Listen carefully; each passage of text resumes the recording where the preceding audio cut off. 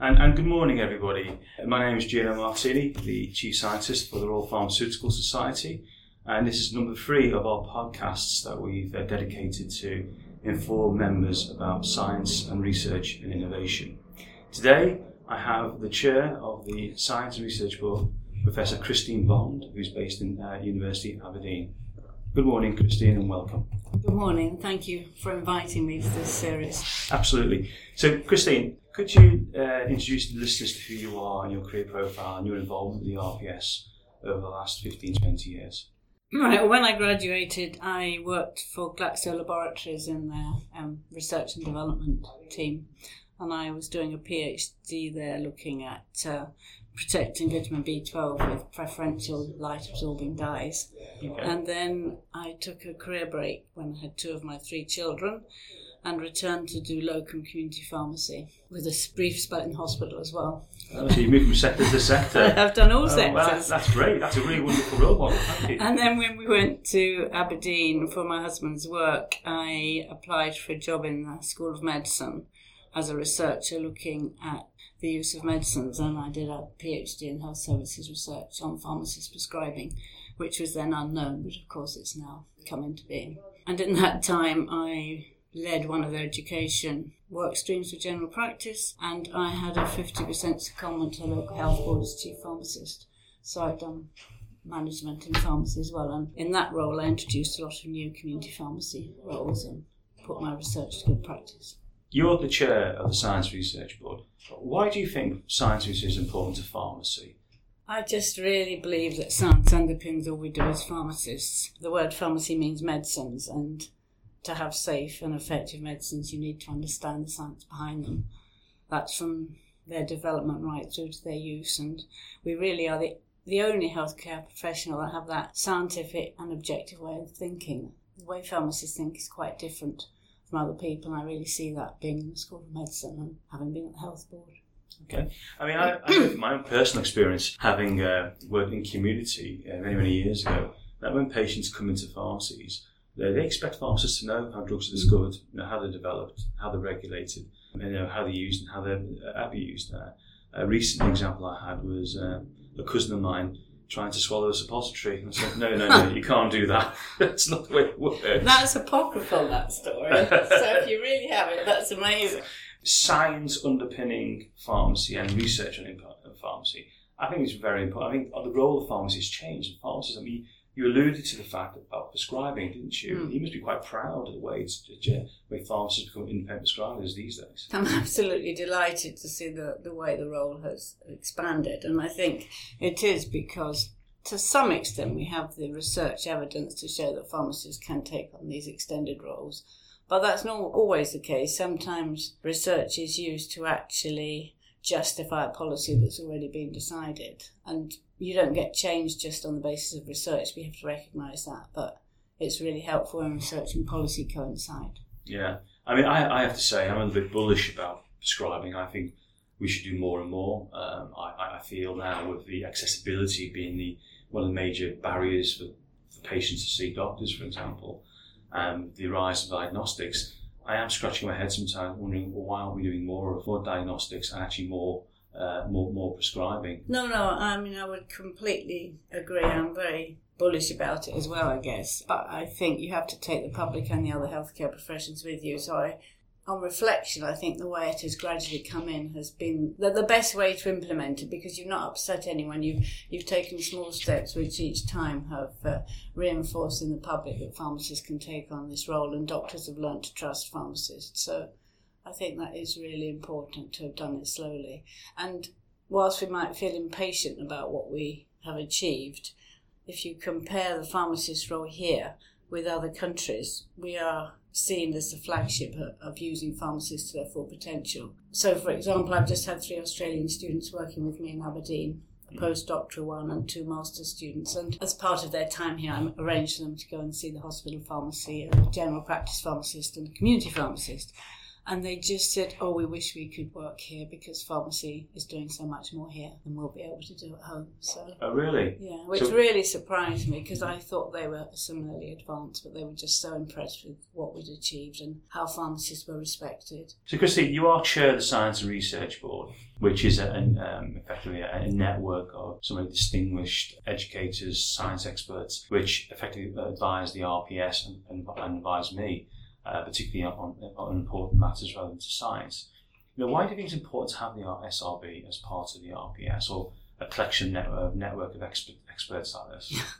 Well, I guess there's several reasons, really. All good things have to have several reasons. So, firstly, as you say, you're the chief scientist, and it's a really important function for the professional society, the RPS, to have a chief scientist. But your time, I know, is limited, and your team is not necessarily got all the broad expertise it needs to cover all the science that underpins pharmacy. I think that's one of the challenges for us as pharmacists, that we claim to be a science-based profession, but actually if you have to define that science, it's a huge continuum going from the really basic sciences right through to the applied sciences, and to get that expertise in one person is not possible. So first and foremost, you need a network of people that cover that. And then secondly, research should be part of everybody's business in terms of every pharmacist.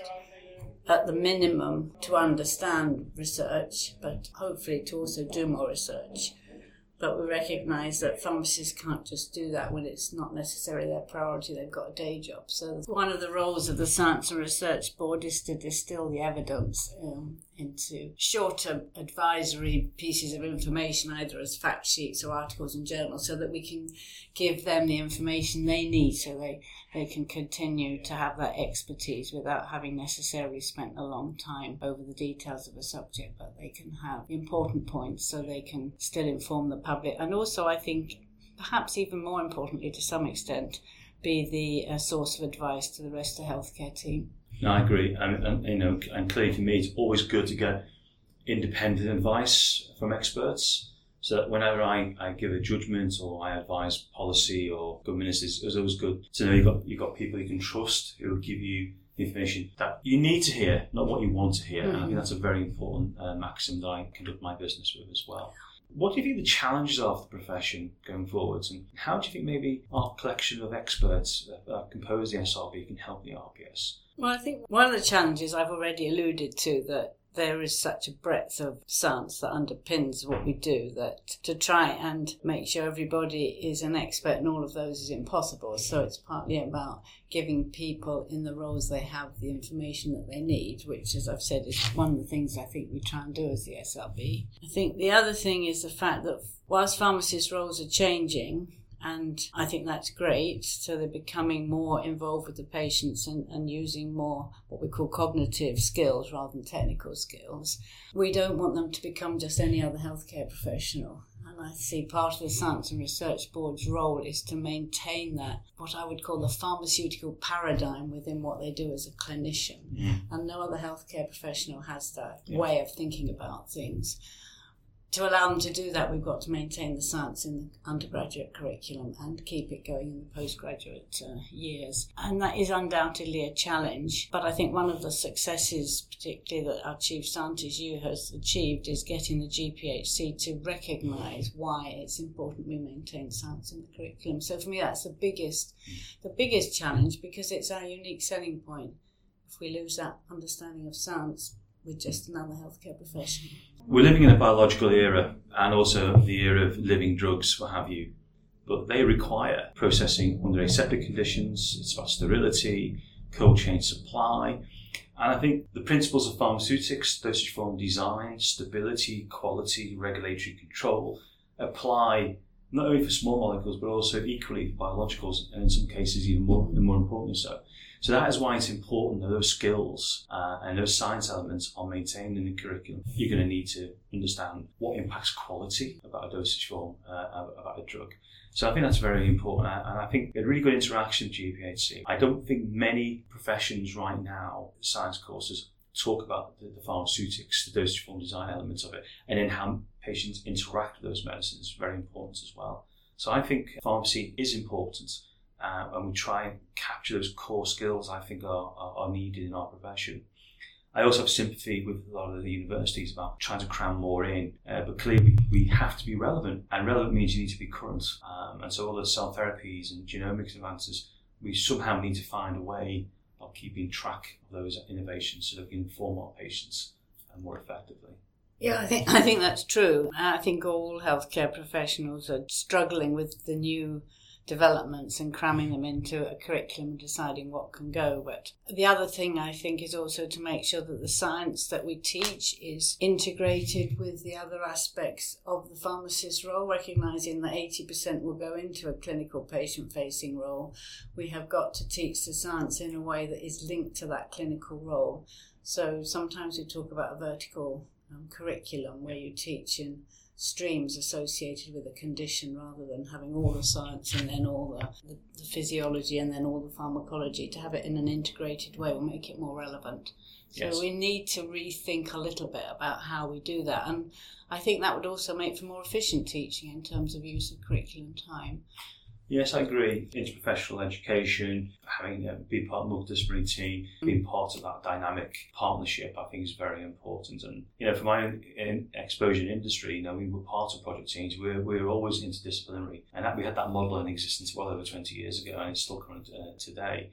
Pharmacy, as it has such unique curriculum that nobody else teaches, that we should keep it and make sure that we absolutely have to keep it. I mean, I just feel really concerned if the science were to go. It's just about making sure that we can keep it in a way that is meaningful and realistic as well for the universities. But it's basics, isn't it? Because if we don't get it right, we're going to harm patients. It's as simple as that, and that's the way I look at it. So if a patient's going to chew a modified release tablet and doesn't understand that's bad for them, then and the pharmacist doesn't understand that, then we've got a major problem on our hands. So, the reason we have the science underpinning the practice is that it's actually a safety feature. We actually know what goes in the products. We know what the issues are. Adverse reactions, for example, maybe to excipients or to the formulation or to the drug itself. We need to preserve that. Anyway. I think that's absolutely true. Like I said at the beginning, the fact that science underpins what we do is what makes medicine safe in all aspects.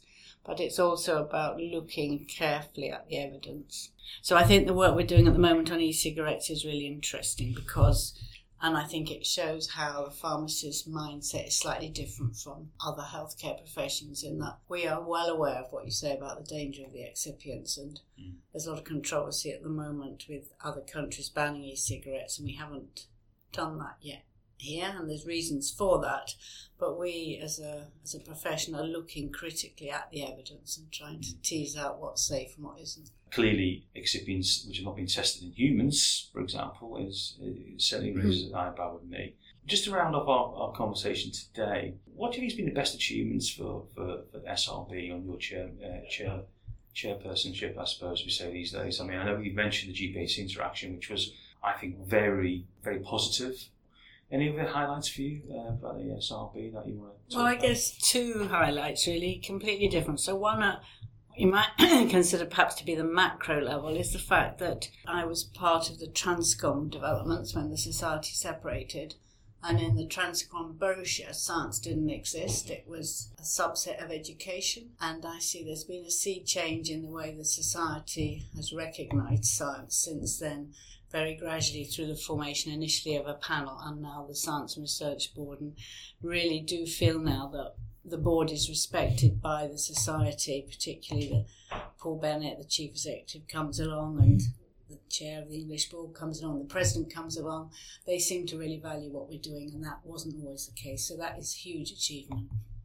And the other, much smaller, we had an amazing Science and Research Summit. The atmosphere there was really positive about the value of science, and one of the interesting things about it was the high-profile speakers we had, who were A, impressive for our members, but B, going sort of the other way round, they were impressed, I think, at what pharmacy was doing, and it was an opportunity for us to showcase to other people outside the profession exactly what we were about. Excellent. And I think as chief scientist, the support from Paul Bennett, the CEO, has been amazing. Yeah. I'm a great believer that sometimes to solve the current problems, look at the past and look at our collection museum. There's some fantastic dosage forms, and drug delivery systems and some of the technologies that we use to deliver drugs. Christy, it's been a real pleasure. People like Christy that make the RPS, thank you so much. Thank you very much. It's been a pleasure. And for next month, I'm going to be speaking to one of our newest members of the SRB, Dr. Amira Gerges, who's a senior lecturer at the University of Swansea, who's going to talk to us about her research expertise in drugs misuse, novel psychotic substances, which has become a theme that both Christine and I have had some concerns over. Certainly, from my perspective, there's certainly an awful lot of issues around novel psychotic substances and those nitrous oxide ampules that we're seeing everywhere. So it'll be a fascinating conversation, and so I look forward to sharing that with you next month.